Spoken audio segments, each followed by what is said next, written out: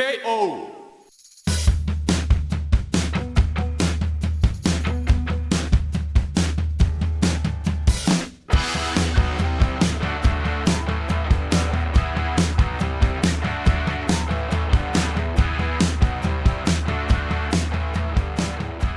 All right, good evening, everybody. Tonight we have Dr. April Pudsey, and she is, well, let me just go ahead and let her introduce herself. Dr. Pudsey, could you please give a brief introduction of yourself, who you are and what you do? Yes, hello everyone. I'm Dr. April Pudsey.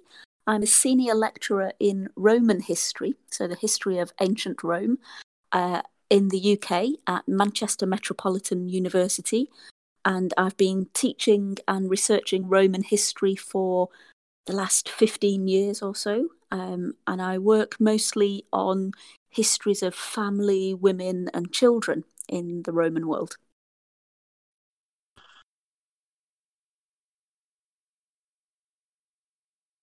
I said this particular podcast for me is really interesting, and I'm really excited about it because I've been interested in Rome for the longest time, and I haven't met anybody else who's had that interest, and so it's for me it's super exciting to have somebody who actually knows the material to hear things from.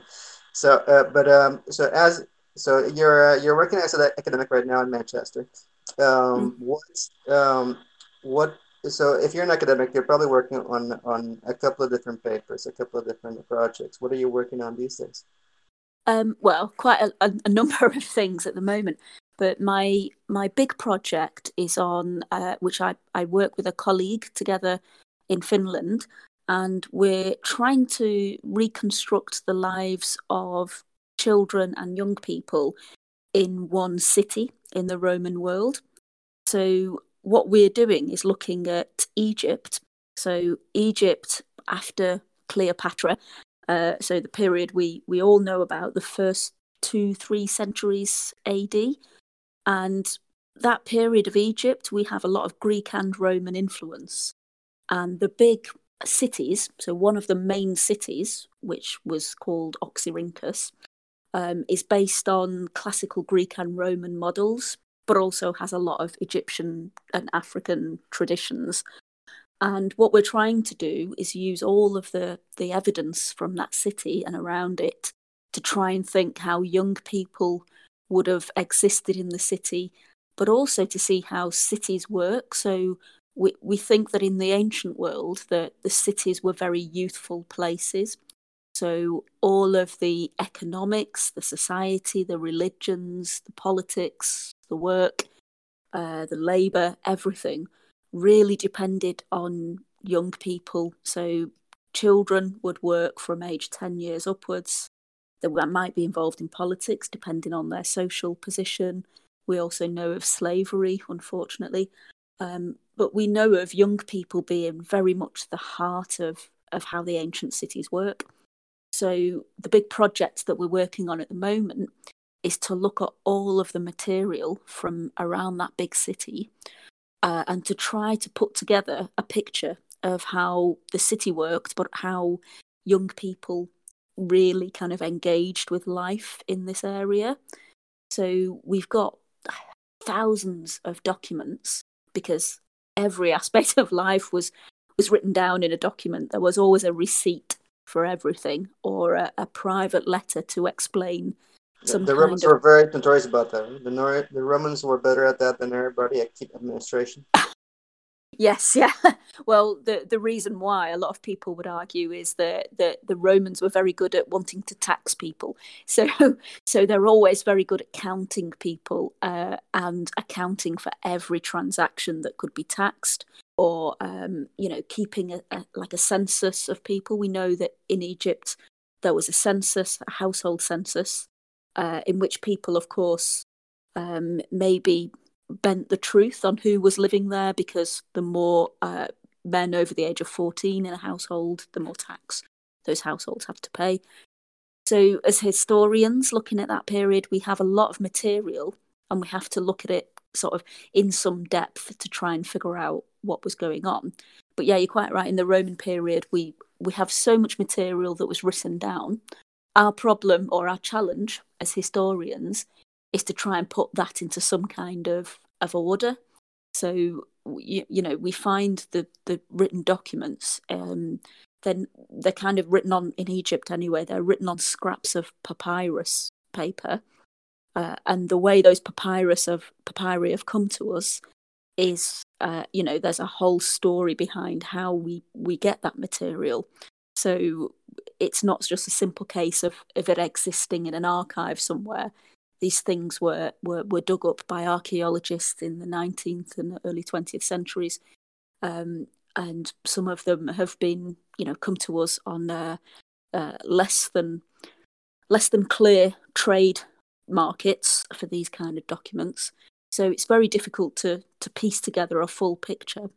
But what we can do is to try and use them as a kind of window to look into different areas of life for individual parts of cities or families, and trying to get these little micro studies, micro case studies of different areas of life. So in these documents we have, I'll tell you some examples of the kinds of things that were written down. So one big piece of material that we look at is documents of apprenticeship. So young people aged 10 upwards may have been apprenticed. So in a way that we know from other periods of history, we get young people being taught a trade. So usually in the textile trade, they would learn to weave. They would be apprenticed to somebody who owned a workshop, and they would, in return, learn the trade. They would be there for a number of years and be under the, they would give free labour, in essence, to the owner of that workshop in return for learning a trade. So the extent of the coercion and the dependency is something that we need to look at a bit more. But all of these arrangements were written out in formal contracts. So we have a lot of those kinds of documents that we can look at. Very convenient. Sorry? I say very convenient. Very convenient for them to leave very all convenient. that Yeah. It's quite interesting because you can look at these documents and they're all they're like a formulaic document that detail the hours of the day, the terms of the contract, who is making the contract, and what rights and privileges the young people might have. I have a question. Do your colleagues who only do research in maybe pre-Roman civilizations look at you in envy for all the material you have to work with? Yes, but it works the other way as well. I have colleagues who work with later periods of history, and I look at them with envy because we have, 50 documents or 100 documents, and some of my modern colleagues will have thousands of documents. There are different challenges to different periods of history, and I think that these documents are great. If you're like me, I'm very inquisitive, and I really like to poke around in the documents of daily life. And you can find things. You sometimes have to stretch the imagination a little to try and figure out how, in this contract, all the people who were named, how would they have experienced this life day to day as an apprentice. You have to think a little bit beyond what's written down on the papyrus. But yeah, I think that it's it was papyrus, right? It was papyrus, right? Because I'm kind of mixed on this particular point. Like I read sometimes that they were using wax tablets, and then there was papyrus. I'm not sure which is accurate and which is not, or if there was a phase where they phased out the wax and started using papyrus. Yeah, it's we have a lot of wax tablets from the Roman period, from all around the Roman world. So it's you have to remember that the Roman Empire, at the height of the Roman Empire, we're talking about not just Italy and Rome, but we're talking about Britain, France, Spain, Germany, and then in the east, North Africa, Egypt, Syria, even to the very edges of the what we would now call the Middle East. So there's a lot of material from all of these different places, and by far the biggest amount of material we have is actually on stone. We have inscriptions, so things carved onto stone. But all of the papyrus came from Egypt, and the second sort of most prominent source is papyrus, and we find that all around the Roman world. But the wax tablets we find particularly in the context of education and learning. We find people practicing on wax tablets how to write in Greek and Latin and so on. So we do have a lot of that, but as you say, it was kind of not the most prominent source. We also have another type of material, which is ostraca. So an ostracon is a piece of pottery, so an old wine jug or something broken into pieces, and people would write on those. So we know of those from particularly in the later Roman Empire, where we get Christianity, and in Egypt we have loads of monasteries, and at those monasteries we have lots of these ostraca with notes written on them as well. So if I understand correctly, the use of wax tablets would vary from region to region and upon availability too. And the same thing with papyrus. It wasn't an era where they stopped using one and started using the other. No, we can't say with any certainty or precision what was used where. I think, but yeah, the use of wax tablets was an issue of availability. Sure, papyrus became far more available and inexpensive. But also, if you think about writing, the main issue is less about the availability of the material and more about the literacy. So to do any writing, the majority of the population would use a scribe, so somebody whose profession it was to write things out. So, lots of people would not have written these documents themselves. They would have used a local village scribe or a royal scribe, or the local scribe whose profession it was to write everything down. So that's interesting. We do see scribes have a lot of power, and we know, particularly in Egypt, we even have scribes that we can recognize by their handwriting styles. So we know of very prominent, high status, wealthy, powerful, and well connected people. The most famous of which was Cicero's wife. Well, yeah, Cicero in the sort of earlier period than the one we're talking about. He was a politician, and yeah. No, yeah. but I mean, his scribe was the most famous one, probably. Yeah. So his he enslaved scribe. Yeah. So we have. It's not just an issue of literacy; it's an issue of which languages people were proficient in and had the skills in, and a lot of these people in Egypt would either have been of high status, or they would unfortunately have been enslaved people.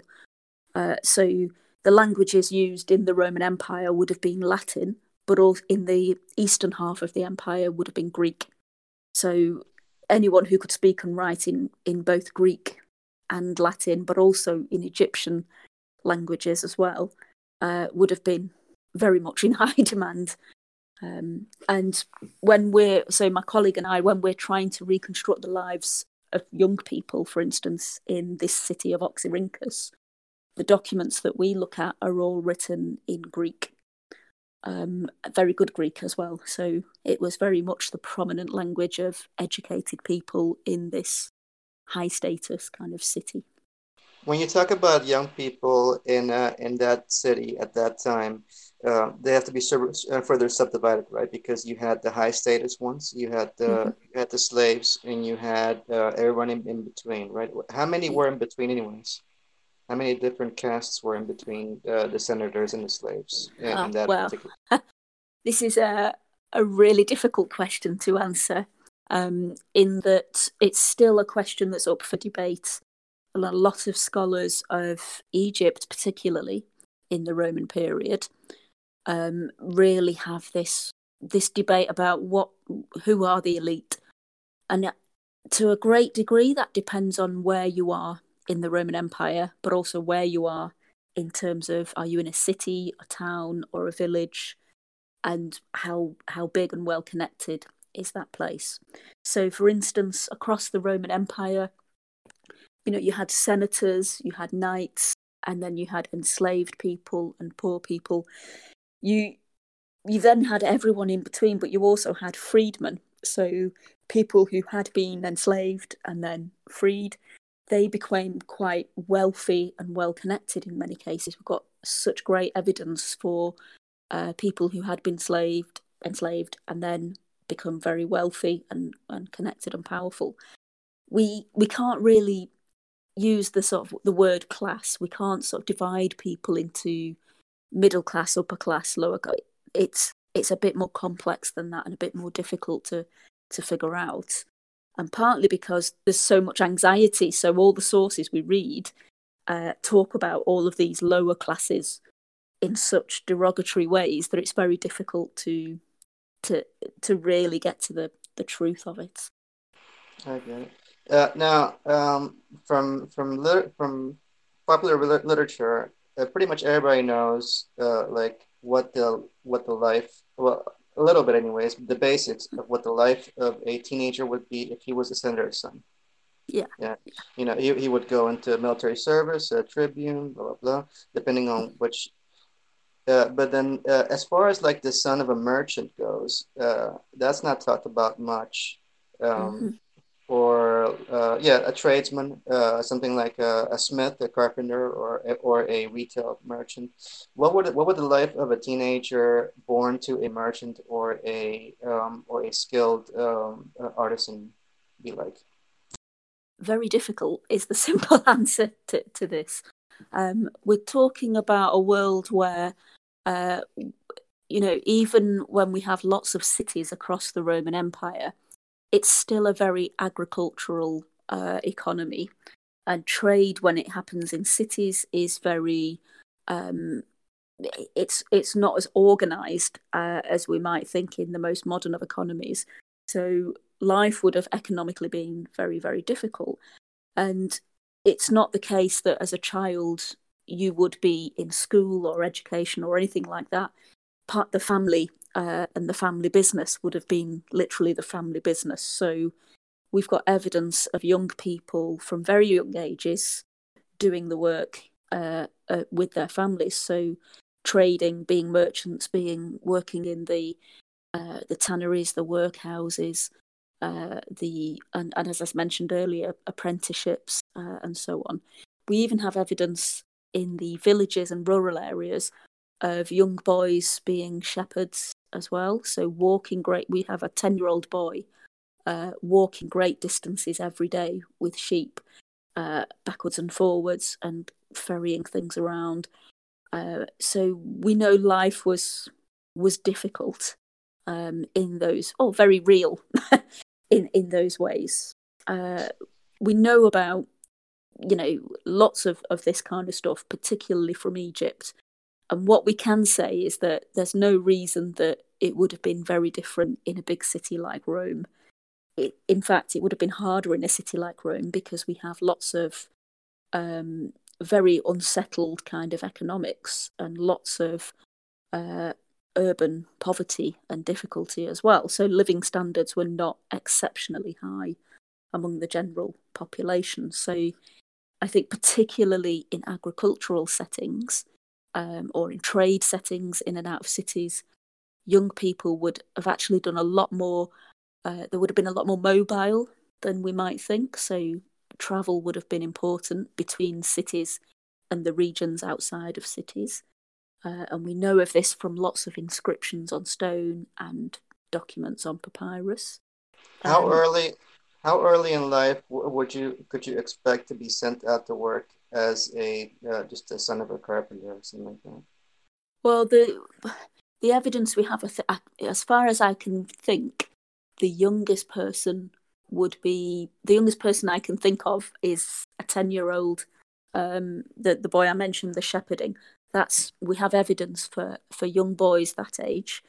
They didn't tend to write down in these documents their ages very precisely, so we don't tend to have a very precise age in many of our documents, so we have to estimate. But where we do have the age written down, they are very, very young. And we, of course, have lots of families across the Roman Empire where the father in the family would have signed up to the Roman army. And so the family would have comprised mostly of women. So we've got lots of evidence of what happens when the men in the family join the army, which was this huge machinery of the Roman state. And at various points, there were benefits to joining the Roman army. After your service, you earned citizenship, perhaps, or a plot of land at the end of service. So it was a very, a good opportunity for hundreds of thousands of men, which meant that families were, lots of different branches of the same household, all caring for the children between them. So lots of children would have been with their mothers working in the field. So we know that women would have taken on the roles of the agriculture or the trades that the men would have been doing had they not signed up to the army. So, but this is the sort of thing that we don't see in the documents very, very much, but we know happened. How would okay, so you have formal education which can or cannot take place in a country or in a group of people. But then you also have, like, let's say, just like you have the lingua franca, you have like the language of the people, you also have the rules of the people, things that Mm-hmm. people learn, do's and don'ts that people learn at home, not in a formal setting, but just, it's something that you know everybody learns. Say hi when you see somebody on the street. Things of Yeah. that. What would be like some of the things that would be compulsory for a teenager to learn in that Ah, age? okay. So these things would have been very, very different. These kinds of cultural um, manners, I guess, and just values, social and family values, would have been very different depending on local custom or religious custom. So when we think about the ancient world, we think about a world where, in small villages or towns, religion had a lot more prominence on people's everyday life than we might than it might do today. Certainly in the modern Western world, so these kind of values would have depended on the region. So we know in Egypt, for example, certain parts of Egypt still had traditions of local deities, local religions, uh, depending on which city you lived in. So there were particular things that we know about from visual material. So in Egypt, we have these things called the mummy portraits. So images painted on wood that were part of grave and funerary art that depict children and women and young people who had sadly died. And it's from this source material that we know things like this. So we can pick up on gestures and manners and clothing and hairstyles and jewellery and those sorts of things that were all very particular to particular things. So, for instance, in one part of Egypt, there was a particular cult or religious group where the young people would have what's known as a particular type of haircut, where they would have their head shaved and have two strands of hair or tufts of hair at the front of, and like a lock of hair at the side, and would dress and speak in a particular manner.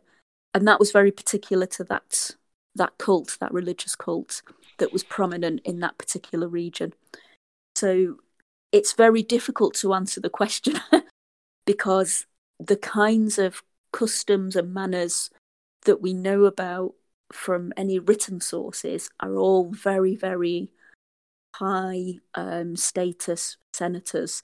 and the language that they would use and the appropriateness that they would give to certain people. But I that's see. just such a small minority of people, a very tiny minority of people in the city of Rome who were connected even to the emperors or the imperial family. Everybody else, it's a side of life that we just it doesn't get written down.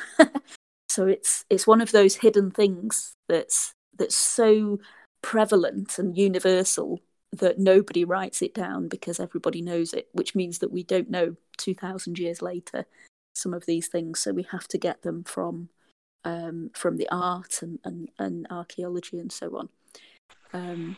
Yeah, What but about we. what about the poets and the social commentators? Surely they had something to say about everyday life.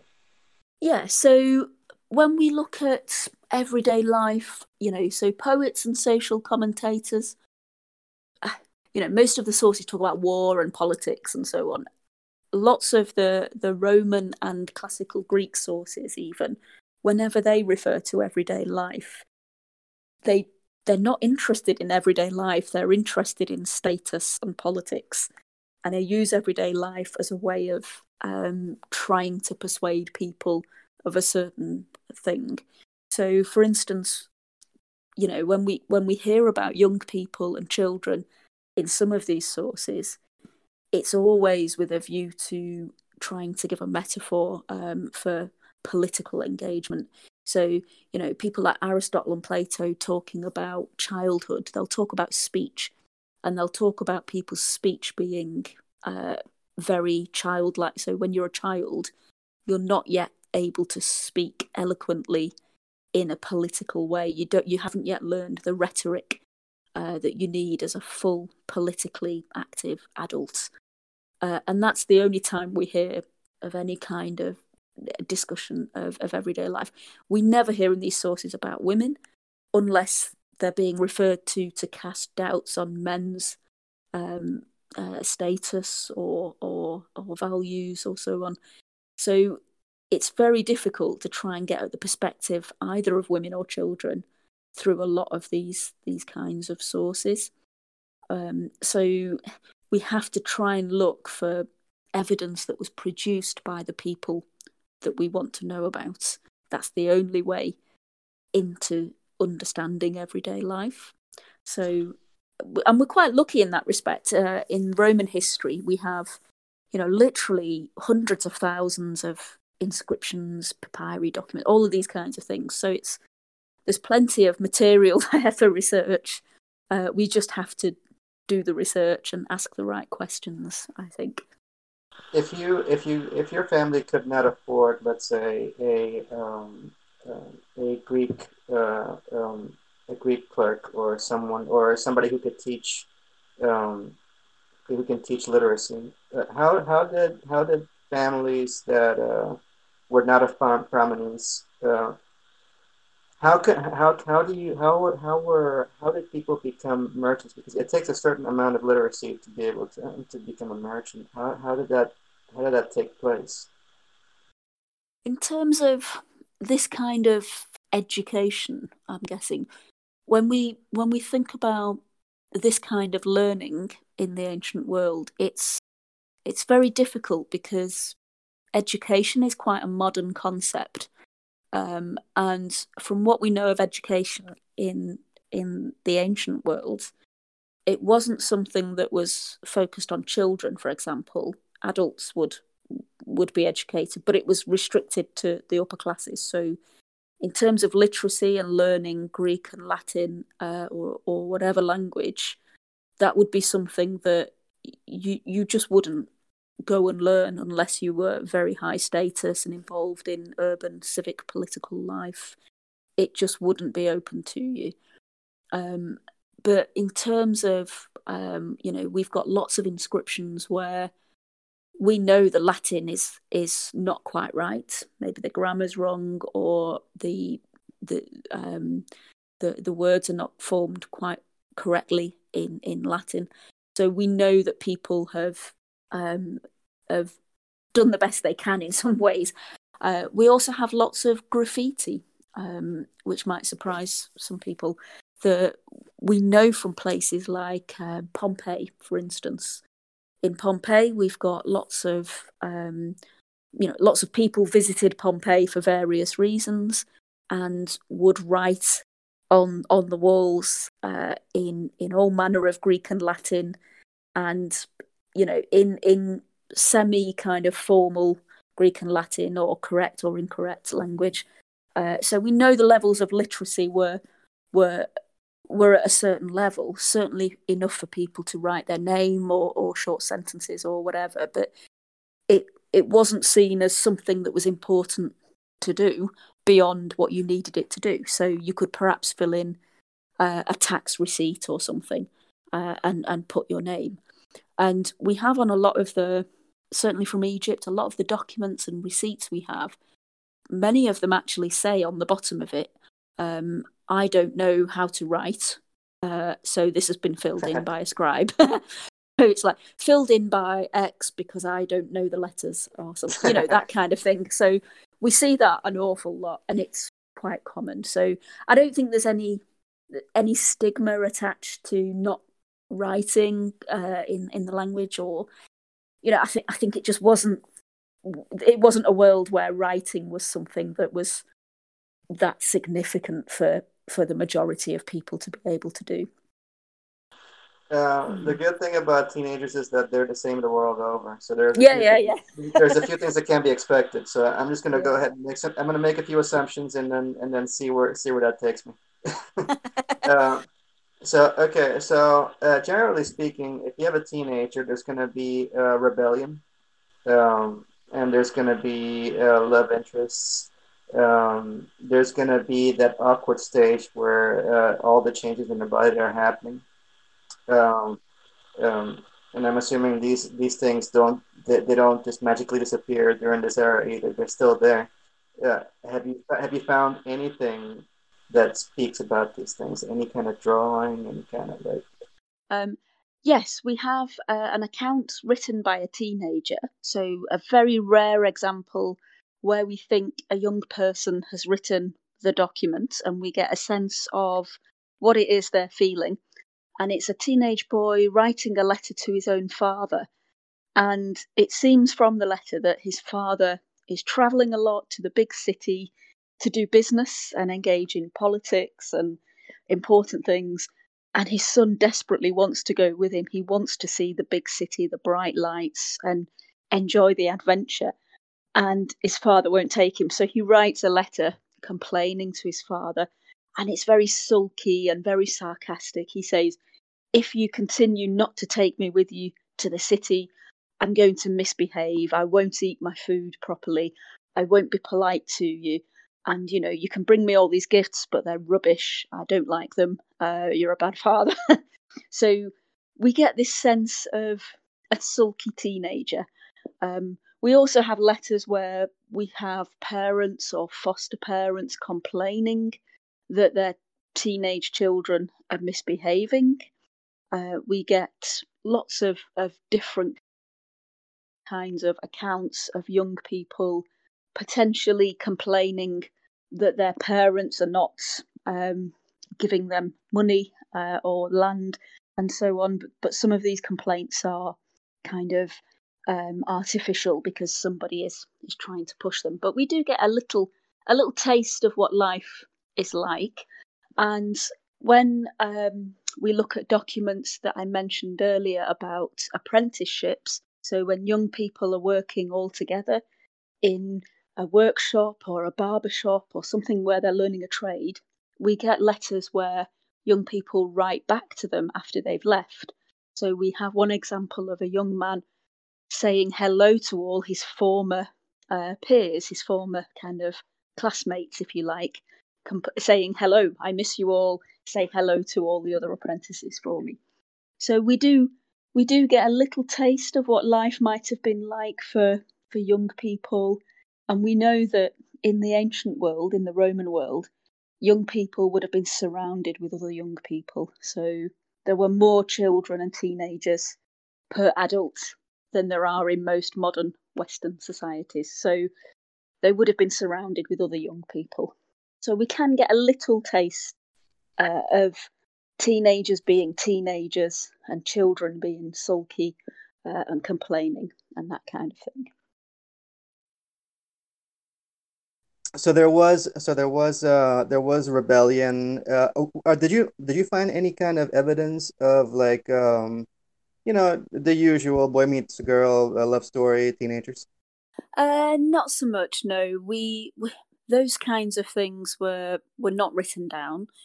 Most of the documents we have are kind of, well, we have two types of documents. One is very formal, so it's things like a household census or a legal complaint or a receipt, that kind of thing, or a contract. And the other type is private letters written between people. So it's very rare that we spot anything emotional in these, apart from the example I just talked about with the young boy writing to his father. But we get young people mentioning their friends and their siblings. So I can think of one example where two young people are writing to one another and they're discussing their younger sibling, who we think is a younger sister or a cousin perhaps, we're not quite clear, and they're discussing about how to make sure she's okay because one of them's leaving home and they're a bit concerned that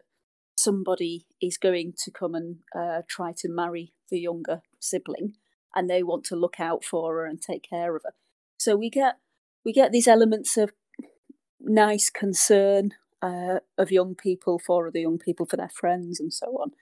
In terms of romance and that kind of thing, I've not come across any documents about that.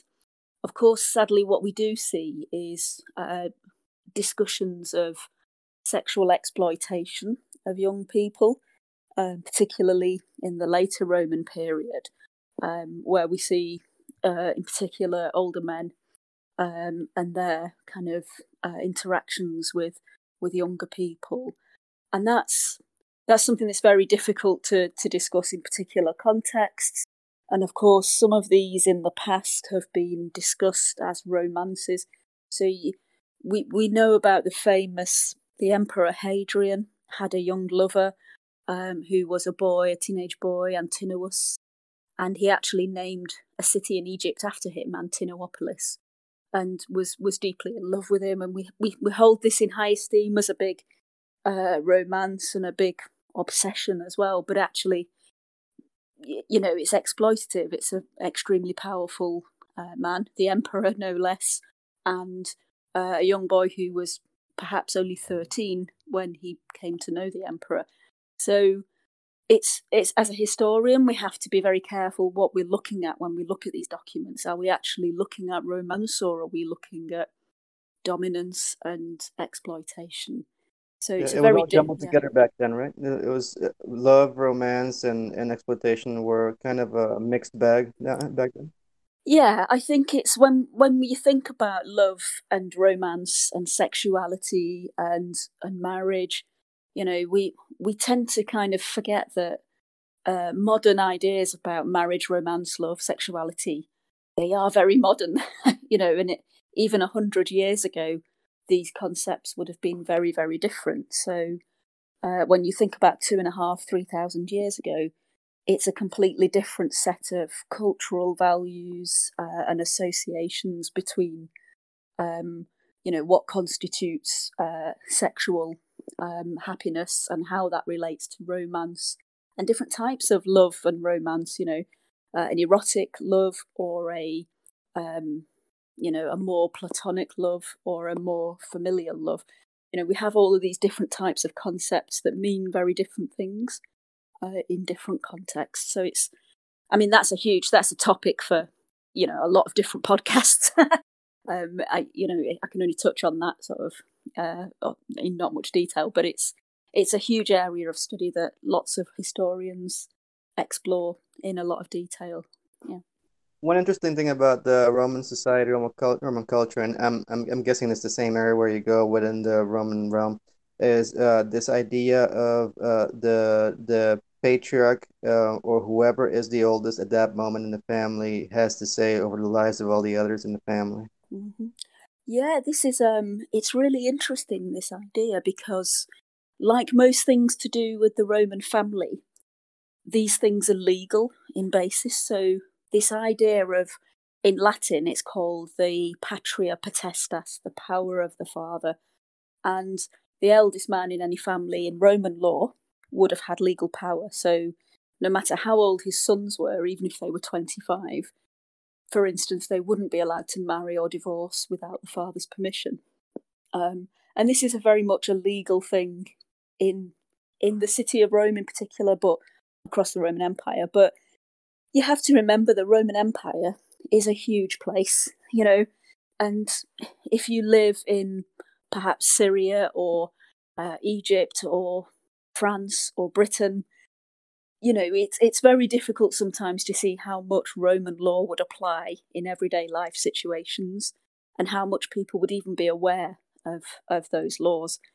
And also, we have to think about the realities, the demographic realities. So it may be the case that if you're a 25-year-old man or a 20-year-old man, say, yes, technically your father could have this kind of power over you, this patria potestas, and be the patriarch.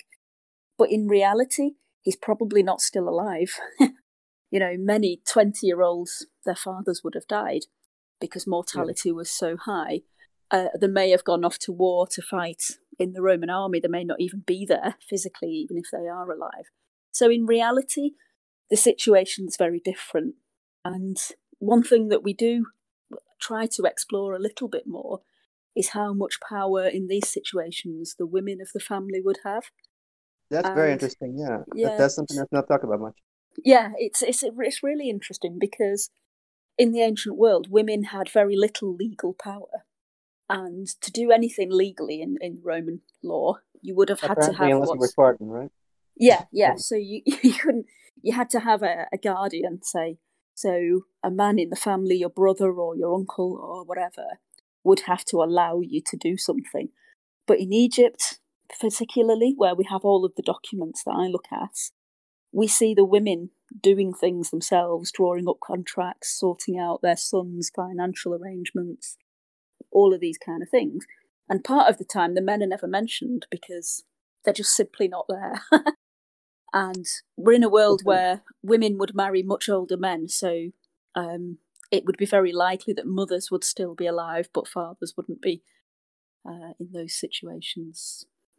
If the women are drawing up contracts and that sort of thing, it would stand to reason that they have a higher level education than let's say, or maybe they could. How did that come about? Because I thought that the women in Roman society were always kept slightly less literate. I guess I don't. Yeah, I guess there's an issue as well between what I mentioned earlier about this idea of literacy, and it might not be the case that you're educated in a formal sense, that like you go to school, you learn all about the law, whatever, but you learn enough about one thing to manage your life. So if you're a woman who, we know of women who were engaged in business and trade, in the textile trade in particular, they would have known which scribes would help them write out which documents. They would have known all about the taxation, all about the different laws that apply. They would have been educated in, how they can use the legal powers that they have. And they did have some legal powers. So, it's not necessarily the case that, women were kept behind closed doors and didn't do anything or know anything. I think in practice, in reality, we have to remember as historians that not everything was written down, and we have to think about what might have been happening behind the scenes of all of these documents that we read. And it stands to reason, I think, that even if you compare with societies around the world today where formal education rates are very low, women still do engage in all of these kinds of activities and knowledge bases, because that's just life and you have to get on. So I think it's really interesting as a historian to try and look at, to try and find things that are actually hidden from you.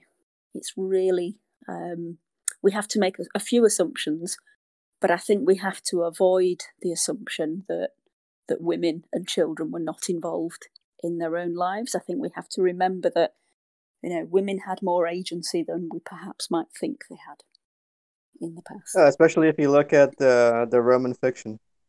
Yeah, Uh, yeah. and no, I mean like they usually portrayed as pretty powerful within the household, and Mm. except for if you're talking about some sort of a high-ranking senator or something like that. Yeah, yeah. And I think you have to remember with the fiction, one thing I love about, when you read Greek and Roman poetry, plays, drama, all of these kinds of things, what they're telling you is not how things were. They're telling you about anxieties and thoughts about how things are. So, if you get the sense that women are portrayed as a certain thing, it's usually because the men writing these things are quite anxious about the growing powers of women or enslaved people or freed people or whatever. That's true. It's so clear that there's a growing fear that people have more power than these elite men want them to have. So yeah, Oh, it's for sure. yeah. I think I saw some kind of an article a while back where they were talking about a little bit of a social rivalry between the women of Rome and the women of Sparta, being in Mm. that the women of Sparta are like supremely independent, and also even they have a lot more power or something. I don't know if you know anything about that. Yeah, I mean, it's really hard. The first thing to say about Sparta is that it's really hard to say anything about Sparta. And this is because Sparta was the enemy of Athens in the 5th century BCE. And, this was at the heart of what's known as the Peloponnesian War.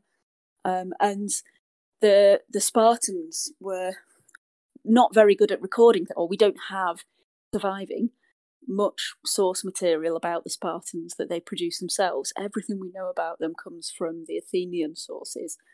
And what they present to us is something that in the Athenian mind would have been very, very weird, very, very strange, very, very un-Greek. So everything we see about Sparta or know about it is a kind of exaggeration. So we get all of these accounts that the children were sent to run around naked in schools and eat together and Yeah, toughen I've up. heard. Yeah, and it's that's probably not how it. The only way we know about that is from these sources that are exaggerating things like that. It's called the Spartan mirage. It's a kind of mirage that we see, and it's the Athenians showing you, an Athenian audience, how odd and strange these Spartans seem, that they even give their women power and their children power, and they make their women tougher so that they can produce better, tougher children. So there's really very little you can say about the Spartans. Yeah, there's a That's really for sure. interesting quote. There's an interesting quote from I don't know who. I don't even know if it's real or not, but it's a really cool quote. Um, where I think it was a Greek woman talks to a Spartan woman, and a discussion ensues, and the Greek woman says, it is hard to find uh, sorry, something about great men, and then the Spartan woman says that's because we only make real men, we don't make any Yeah. other. Yeah, I mean that's a good example of the kind of thing I'm talking about. Yeah, it's there's these very famous kind of sayings and lines that get repeated throughout the Athenian What? authors in particular. Yeah. That's interesting. Are there any Roman sayings that have survived? Oh gosh, lots and lots and lots. I can't Give think me your of give me your top five. I can't think of one now. You've asked me. You've put me on the spot. Oh, that is Pudsey. There's always a lot of so in the late Roman Republic, so slightly before the period I talk about, the Roman senators, they're so often complaining about how the morals of the day have become loose, how people don't care for their elders anymore, how the times and the morals are getting worse and worse and worse. So there's a great saying in Latin, "O tempores, o mores." It's like, oh, the times, oh, the morals. And it's something that gets repeated. Oh, tempores, o mores. Oh, it's like It's like, saying young well, me. people today. Yeah. And we get that repeated quite a lot, actually, in many sources. It was a famous sort of saying. And, These are the types. sorry, These are go the on. types of things that I find really, really cool, like sayings that have survived. Just to catch. Like, I would love to know what what one of the jokes were from back in the day, like one Oh, of the popular jokes the Romans used. Were well, there any comedians no, that? Roman jokes are terribly unfunny. There's never a funny Roman joke. It's quite a well-known fact that the Romans were just not funny, or their sense of Really? humour was very, very different to. I think a lot of the sense of humour would be to point out people's flaws.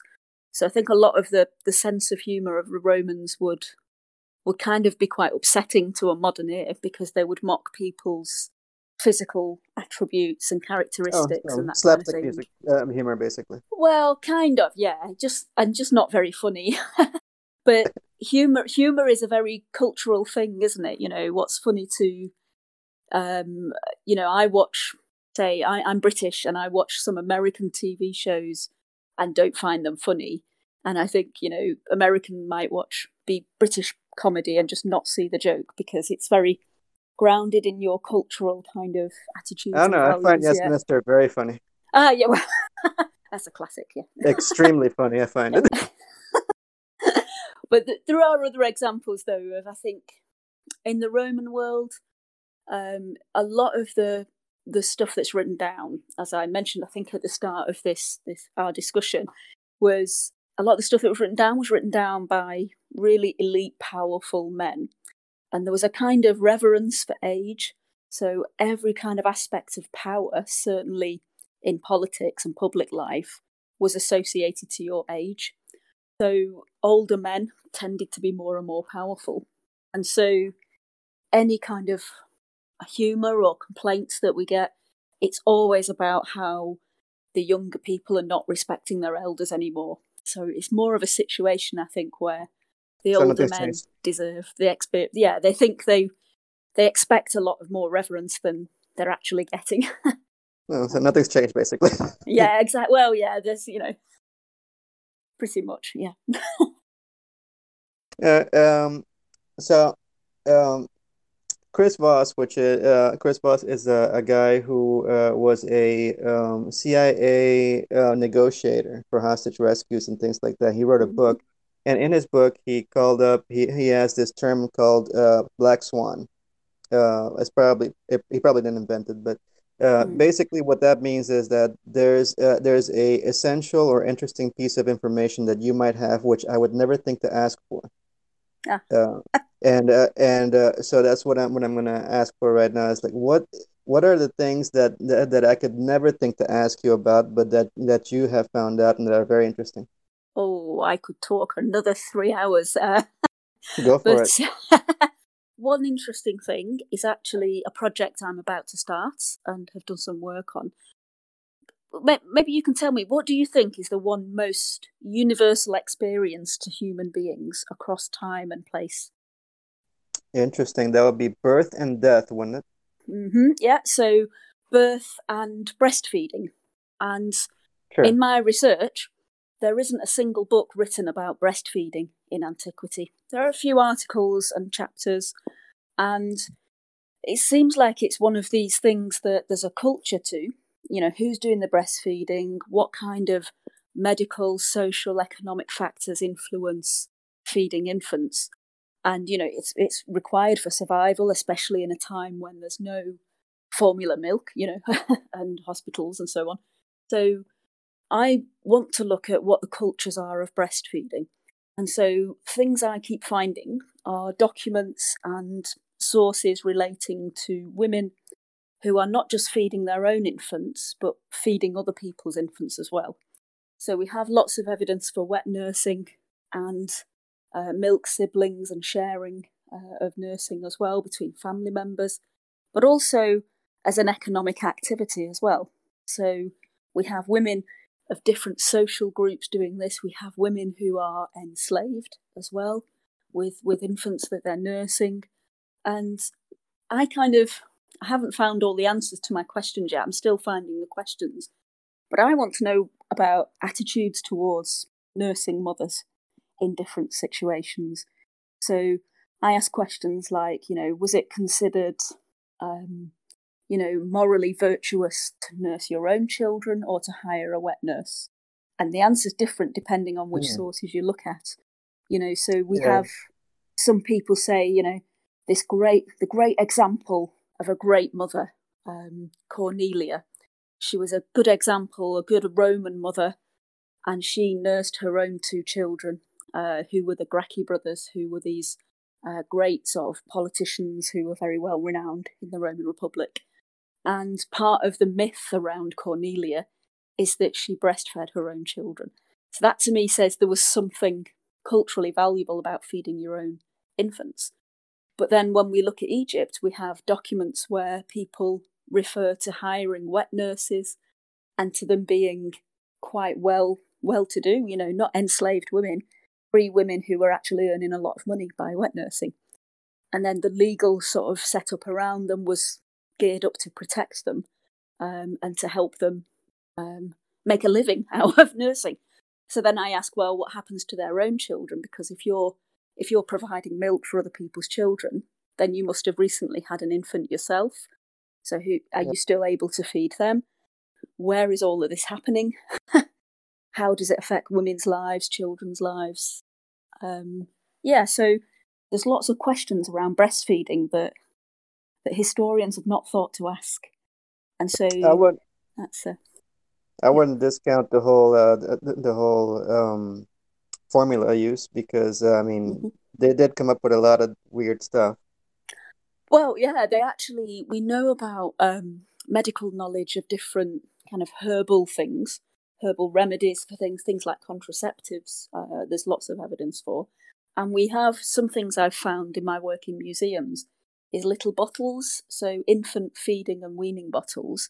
So when young infants are gradually being given animal milk, we have these small bottles that are shaped like animals, like pigs, or with little faces on them. You can imagine, like to a child's toy almost. And we have these with residue of animal milk and protein in them as well. So we do have evidence that different methods of weaning and different animal milks were tried and all of these kind of things. So yeah, it's something I want to explore a lot more. There's a lot of evidence that spans hundreds of years across an entire globe pretty much. And it's a matter of bringing some of that together and asking the right questions, I think. And that's something that you don't tend to see much of in the history books. No, you do not. But the question is, was the attitude towards breastfeeding positive or negative to the Romans? Was it if you had the means with which to pay someone to do it, would it be preferable to do it yourself, or would you just still go ahead and pay someone? Well, this is the question. It depends where you are and who you are, I think. And we have the words of one author called Juvenal, who wrote these things called the Satires, which were these long poems talking about different aspects of life in Rome. And one of those poems is very misogynistic. It shows a real hatred of women. And in that poem, he talks about women of a certain station, a certain standard in life, would be the ones nursing. So he thinks anyone nursing an infant who's not their own would be an enslaved woman, not of very high social standard or worth. Whereas across the rest of the world, the evidence points in the other direction. So I think the attitude is very different in different sections of society. And I think the very elite men in high politics in cities like Rome and important cities, they would have wanted mothers to nurse their own children. They would have used this example of the famous Cornelia and said, a good woman would produce good, strong children of her own. And then the medical writers that we know about say, well, you should use a wet nurse for 2 or 3 days after the birth of an infant, and then the mother should feed the child themselves. And then we get places in Egypt where wet nurses are used throughout the infant's first 3 years. So it's completely different depending on where you are and who you are. So, yeah, no clear answer to it, but lots and lots of questions. What's another black swan that you are working on? Another black swan is objects. So when I try to look at the lives of children and young people, and I've been talking to you today about, the documents that we have and the lives of children and young people that we can get a sense of from these documents. One thing that I want to look more at is play. And so in a project I recently worked on, I was looking at objects that we could describe as toys. And I think, well, play is a very important part of development. So, people study, between 0 and 5 years old children. It's a very important formative part of life. And playing with toys and with other children and with adults is a huge part of the development of your mind, your social skills, your identity, all those sorts of things. And I want to look at, do we know anything about that from the ancient world? And it turns out we do. So if you look at these objects, we've got objects that show children were actually involved in making objects, so little figurines and dolls, that kind of thing. We also have evidence of toys that you could play with quite actively. So a little horse, for example, that goes on wheels and you pull it along, but you had to play with 2 or 3 other children with it because they're too big for one pair of hands. With wheels? Oh. Yeah. Sorry? So you said with wheels. For a minute there, I was like, oh, that's right. Yeah, they would have wheels because they had carriages in that at that point. Yeah. So they had one thing that we do find in places where there's a strong military presence, you will find horses quite a lot because of their association with the cavalry. So, sons of soldiers and veterans would be encouraged to play with horses. And then we've got lots of these horses that are like, if you can imagine a modern toy that's a pull-along horse on wheels, they're exactly like that, but made of wood instead of plastic. And, the wheels go on an axle across the bottom, and the thing is wobbly, it's never quite even. And yeah, we've got lots of those. So I try to sort of think about where children may have been playing with these, who they were playing with, what evidence we have for their physical environment, but also their social environment as well. Here's a question. Mm-hmm. When you think about kids playing with toys, there are rules governing that, rules that aren't written anywhere, but that kids just naturally adopt. For example, 2 or more kids playing outside with one ball will become a game. Yeah. 2 or more kids where one of them has a rope or something will become some sort of a competition of pulling. Are there any types of games recorded that kids played back then? Yeah, this is a really good point because it picks up on the sort of natural behaviours of very young people that we know, even when, scientists now look at very young toddlers and do exactly these kinds of experiments where they see, what do children instinctively do with the different objects. And there's no reason to believe they would have done different things in the past. And what we have is, for slightly older children, I would say, we have games. So we have types of like small knuckle bones and marbles and dice type objects where it's very clear that you have to put things in a certain place and play a game with a structured set of rules that are very simple, that a young child could understand. We have these horses that you can pull along and push and so on. And the great thing about some of the figurines and dolls that we have is that they're all posable. So we have lots of dolls where the arms and the legs can move. So you can kind of get them doing things, posing and playing. So, yeah, we can actually, sometimes we think we're we're making a lot of assumptions, but actually it's very clear that if you put a doll in a child's hand and the arms and legs move, that they will move the arms and legs and engage in some form of pretense or a scenario of some sort that they've imagined. I'm Yeah, and assuming that little girls had their own version of Barbie dolls. well, this is a really interesting thing because when I teach students, I teach using some of these objects, and every year the female students tell me exactly what I did when I was a girl and was given Barbie dolls, that I used to tear the heads off them. And every year there's at least one or two students who tell me this.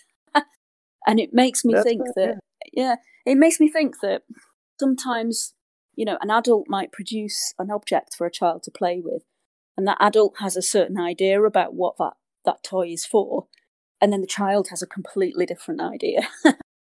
And it just goes to show how a child's mind is going to work very differently to what is expected of it. And I quite like the idea that you give kind of military toys to boys and cosmetic toys and child rearing toys to girls, but actually they always do something different with them. And I like that. I like that rebellious spirit in children, and I like to think that 3,000 years ago they were doing the same things. Oh, I'm sure they were, and I'm also sure that the son of a soldier would definitely play with a horse, Oh yeah, and yeah. the son and because they also had they had the Barbie dolls and everything like that. But what I'm wondering is, in absence of all that, and you just like you put together a group of kids of different families and different social statuses and everything like that, which game would they gravitate to? I would like to think that they would gravitate towards anything that involved playing with the other children. So, if we think about the way in which children lived, most of their life would have been outdoors, in fact, and in the houses that I look at, so their domestic lives, they would have been sharing an outdoor space, a courtyard, with other families as well, and childcare would have been shared between families or the branches of the same family. Families would have been quite large. So if you were a child in that society, you would never have been by yourself. You would always have had other children with you.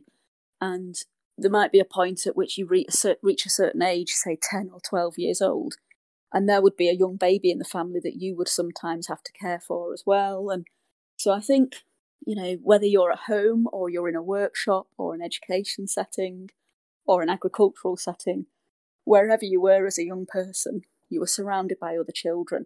And so I think it would be quite natural in those circumstances that, you would make a toy out of anything usually, wouldn't you, as a child? A small object that you find could be turned into a ball that you could play with and throw around. And we might never know that as historians because that doesn't survive. But, it's my instinct to think that the sorts of games that children would have played with naturally would have been those sorts of things that they could play with together. So throwing a ball between each other, or those knucklebone dice games and things. And There are that's two. yeah. Oh, sorry. Go ahead. That's the kind of thing I would imagine, and that all the evidence I've seen points towards. There are two games that I'm just curious to know if they existed even then. One of them is hide and seek, and the other one is because cops and robbers and sheriffs and Indians has gone through all kinds of because it's always the authority versus the rebels. So that I wonder if that existed even then. Maybe instead of cops and robbers, it would have been whatever the guard, the city guard versus the I don't know. Yeah, the army and whoever the native. I suspect. I mean, it's so hard to tell. This is just not written down or in any of the. But you're making me think now. This is a question I've not asked myself, and would be a fascinating thing to find out. But Certainly hide and seek. Certainly hide and seek, which is a game that's ubiquitous all over the world for yeah, and kids. if you think about the physical setting, so if you think about a town like Pompeii or Rome or Herculaneum, there would have been lots of nooks and crannies and side streets and corners and, well, places where water was produced and so lots of places for children to hide. And we do have evidence of what we think are children's drawings and scratches and graffiti and things like that. So I think, that physical kind of hide and seek kind of game would certainly have taken place. Cops and robbers, not so sure about, but I would imagine that, fathers and mothers of a certain status might have attitudes towards people of a different status and might encourage their children to say, we're the Egyptians, you're the Romans, and play games like that. But I don't know how far that might have. We'd never know. I don't think as historians we could ever know that. That makes sense. Were there no orphanages in Rome? So the situation with children who'd been orphaned or abandoned is a really difficult one to get into, and we don't have any formal orphanages in the Roman world, like in the later sort of foundling hospitals and so on. In the late Roman period, we have the monasteries, of course, and young children would go to monasteries or be sent to them. But in the earlier period, what we get is a system of, well, it's not necessarily a system, but people would, unfortunately, slave traders would pick up exposed and abandoned infants, foundlings, and then raise them as slaves.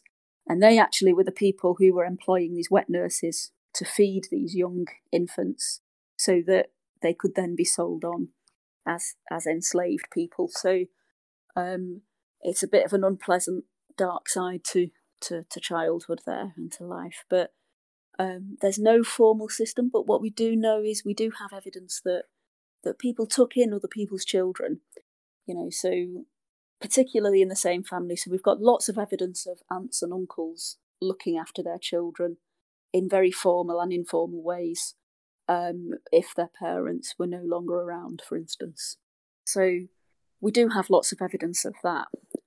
We also have evidence of young people being fostered as well.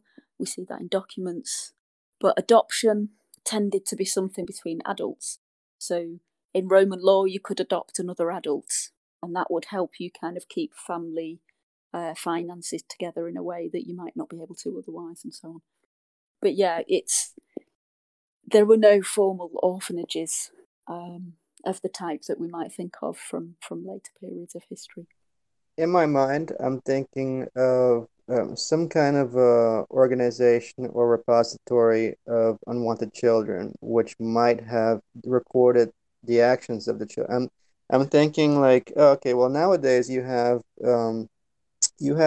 Catholic schools where kids go, and then whenever you do something wrong, of course there's a report. So there would be a paper trail of Billy did this or Jenna did that.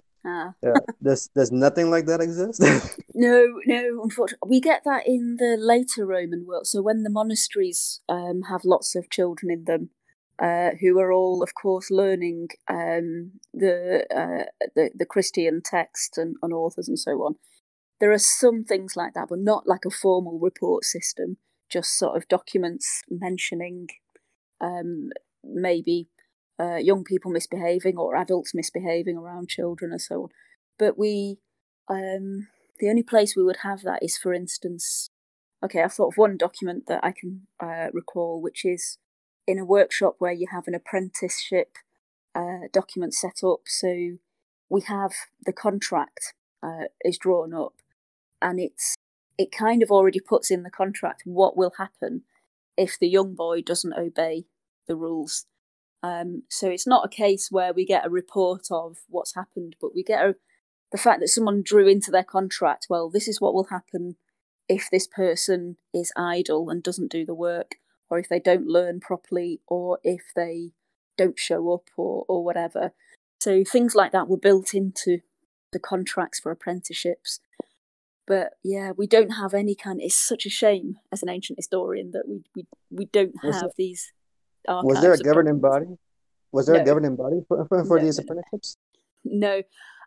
For the apprenticeships, no. The fact that they were drawn up, though, the contracts suggests that if anything went wrong, there would be a point of recourse legally.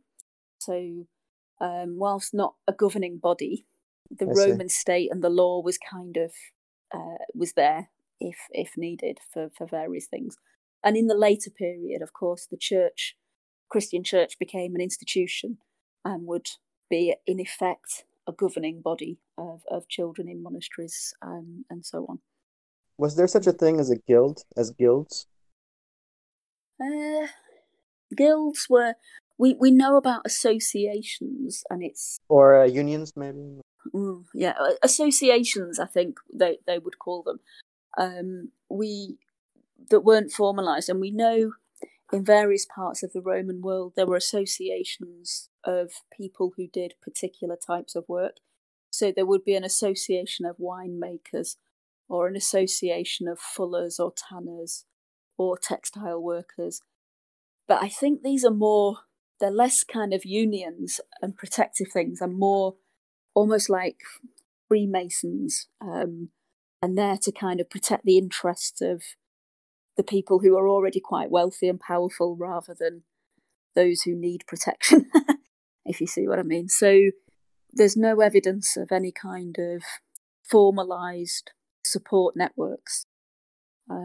And, you know, we're in a world where the support network that you have as a regular person, or a child, or a woman, or even a person with a disability, or as an outsider in some sense, your support network has to be family and charity of you know, the good nature of the people around you, and the networks that you can build up yourself. The law is there as a kind of last resort, the Roman law, but often is very difficult to access for a lot of people.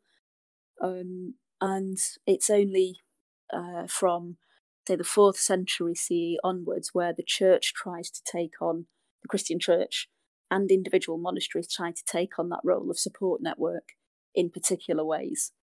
But otherwise, nothing else exists really. There isn't that kind of system. What would be your third black swan?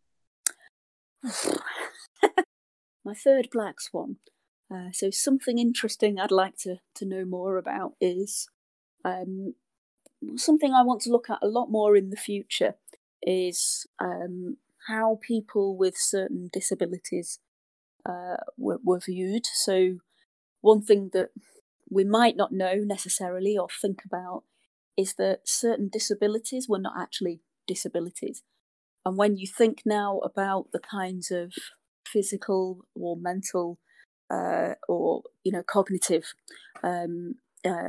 disabilities that some people have, or difficulties or chronic illnesses, in fact, a lot of these things were far more prominent in the ancient world uh, because just of the nature of the physical environment. And it would be interesting to sort of see how normalized, in a way, certain disabilities were. So things like blindness and deafness were a lot more common than they are now. And one thing that quite a few scholars say when we look at ancient history and disabilities is that actually life may have been a bit more easy than it can be now in some respects. So if people had, if say for instance someone was deaf or blind, that would be a lot more common in people's minds than it is today, and less hidden from view. So, in fact, you know, if you had that kind of disability or a common disability, actually you would have got a lot more support than you might think that you would have done, and that's primarily because, you know, the support networks around you are family and so on, and these things are just not hidden from view in the same way as modern society tends to hide them. Yeah, So I disability think, is actually something I know a little bit about. The okay, mother of my son is has cerebral palsy, so oh, I'm well okay, acquainted with. yeah, Two of the things that two of the things that affect the disabled community the most is the availability and ease of transportation, and the Mm-hmm. availability and the availability of jobs, Mm-hmm. uh, specifically for disabled. Um, Yeah. what's Yeah. your outlook on those two things? Well, I think part of the reason behind uh, those kinds of visibility and access is because disabilities in, so say in the UK even, or anywhere in the modern world, I guess, that those disabilities are kind of not normalized in the way that we would hope. So those people are seen more, so people with any kind of disability are seen more as a problem to be solved than as people with rights and expectations and so on. Whereas in the past, all right, there may not have been jobs and transport to the same extent that there are now, but people with disabilities would have been equally have equal rights to use those and have access to them in a way that seems beyond us now at the moment. So yeah, it's a weird transition that we seem to have kind of regressed as we've gone forward with time in some respects with those things. And it's something that I want to know a lot more about and to research a lot more. But as I say, I think it's more an issue of attitude towards people, and the fact that when you develop systems of jobs, employment, transportation, all of those things,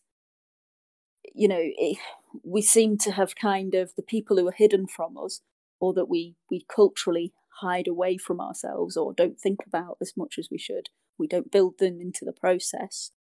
They get left behind. And in a way, in the past, that necessarily wasn't the case. And so you look at, say, the early medieval church, or even in the early modern period, many of the activities of the church, certainly worship, was designed around people who had deafness or blindness or those things. Those people were very much part of the planning of activities, not just a problem to be solved as an afterthought. So there's lots to think about, and it all comes down to cultural attitudes more than anything. Yeah, that makes sense. Mm. Yeah. Yeah, for the longest time, like as far as like the disabled community goes, that what I've heard is that really what it comes down to is they wanna have the opportunity to be productive. Yeah, of course, and they have the right to. We should have those rights. They are enshrined in law, but in practice, it doesn't seem as though, as a society, we've caught up with that. And we need to build those things into our planning in a way that makes it so that people don't have to scrabble around to try and get those rights back. It should be part and parcel of all of our planning. What was the attitude of teenagers in Rome towards the disabled? Well, yeah. I mean, there wouldn't have been a category of people. The notion of disability wouldn't necessarily have existed in that way. So, a teenager might not have thought, what about people with disabilities?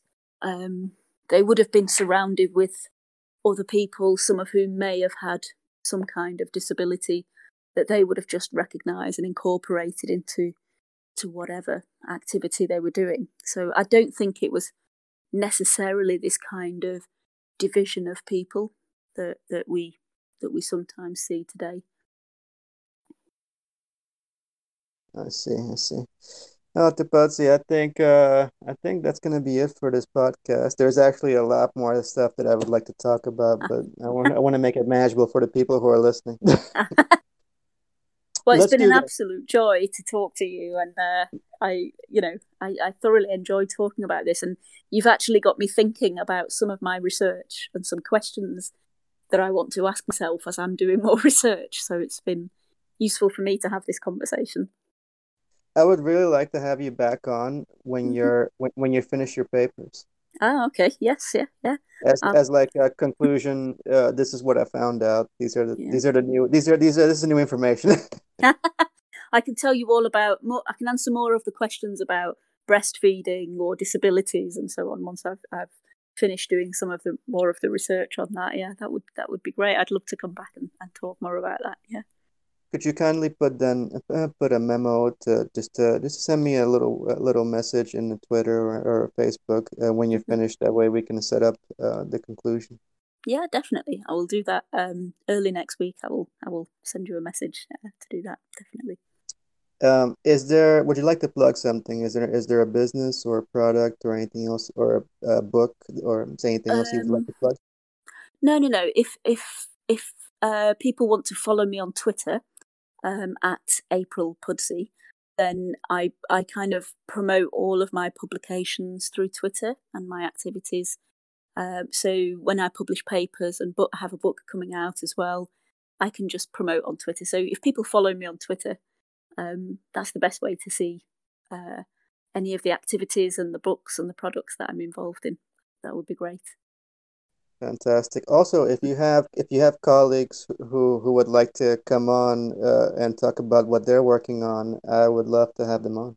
Oh, definitely. I will recommend you to some of my colleagues, certainly in history and politics and philosophy. And yeah, I can send you a message on Twitter with some of their details so you can contact them. Fantastic. Yeah, Fantastic. yeah. Thank you a lot, Dr. Pudsey. You have a Okay. great day. Or sorry, And great you, night. and It's you. nighttime over Well, there. it's evening now, but yeah. And once the podcast is, when you edit it and publish it, could you send me a link to it and I can help promote the podcast on Twitter as Oh, well? of course I Yeah. will. Of course I will. Wonderful, wonderful. It's been lovely talking to you. Thank you. Thank you. You have a good night. Okay. Good night now. Bye.